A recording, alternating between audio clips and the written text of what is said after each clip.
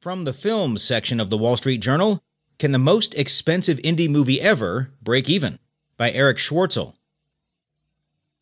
The new science fiction spectacle Valerian and the City of a Thousand Planets opens with a memorable montage of intergalactic communities joining to form a giant space colony, all set to the tune of David Bowie's Space Oddity. Under Pressure would have worked too. Valerian arrives in theaters on July 21st, already boasting an unusual and high-stakes record.